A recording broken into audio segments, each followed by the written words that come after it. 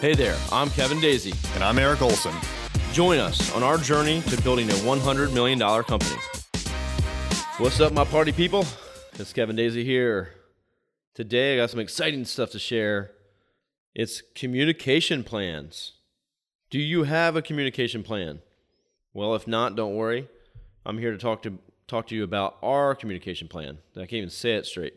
But we have worked very, very hard on putting together a really good communication plan. Over the years, I have learned that communication is the most important thing that we can have with our clients. And almost every time we have an issue or a problem, or we have to do a lessons learned kind of sit down with the team, it usually comes down to communication. So we've wanted to just say, you know what, we can't do this anymore. We need to have a better plan for this. And our whole team's come together on this. Everything from sales to onboarding to doing the work and ongoing support. We have a plan for all of it.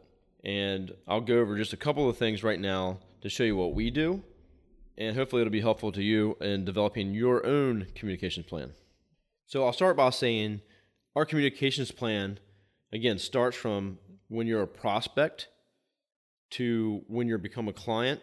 And it's not just how we're going to communicate with you, but also how you're going to communicate with us. So let's start from the beginning at sales. First off, you reach out to us, and we're going to respond pretty quickly, usually within a few minutes, if not in the same hour. We'll set up an immediate call for a 15-minute call, or we'll come on site and meet with you, depending on the location of the client or the size of the client. That's just reality, right? Then we have a review where we sit down and look at all your marketing. We have a kickoff meeting once you come on board. We have a strategy meeting with you once you're a client. And then from there, there's the onboarding process, communication from our project manager, some emails are exchanged and things like that. Once you're a client, you're going to get a welcome packet, which comes from Jamal, our project manager, and he's going to go over this whole thing with you. Within that, it goes over the communications plan. Your account executive is assigned to you. Your project manager is assigned to you with all their contact information. Your digital marketing manager with all their contact information.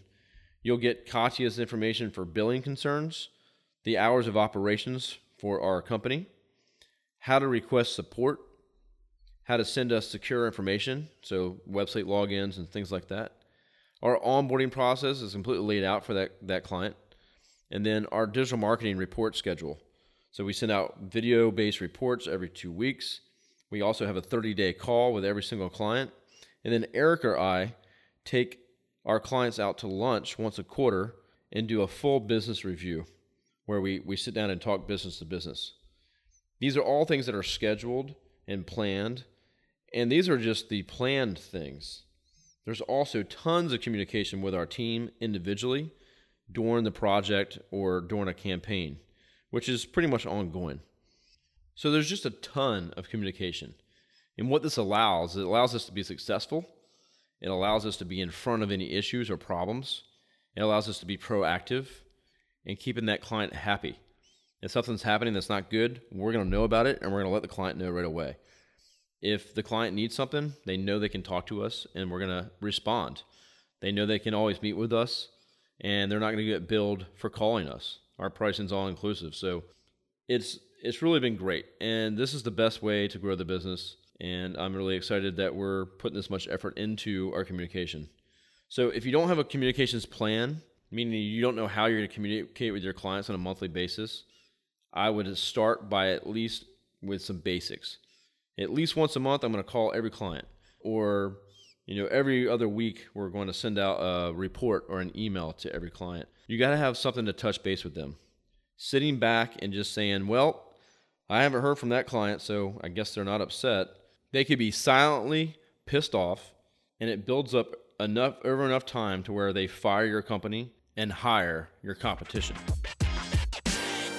Thank you for listening. Would you mind giving us a review in the Alexa app or in your podcasting platform? I'd appreciate it. Thanks.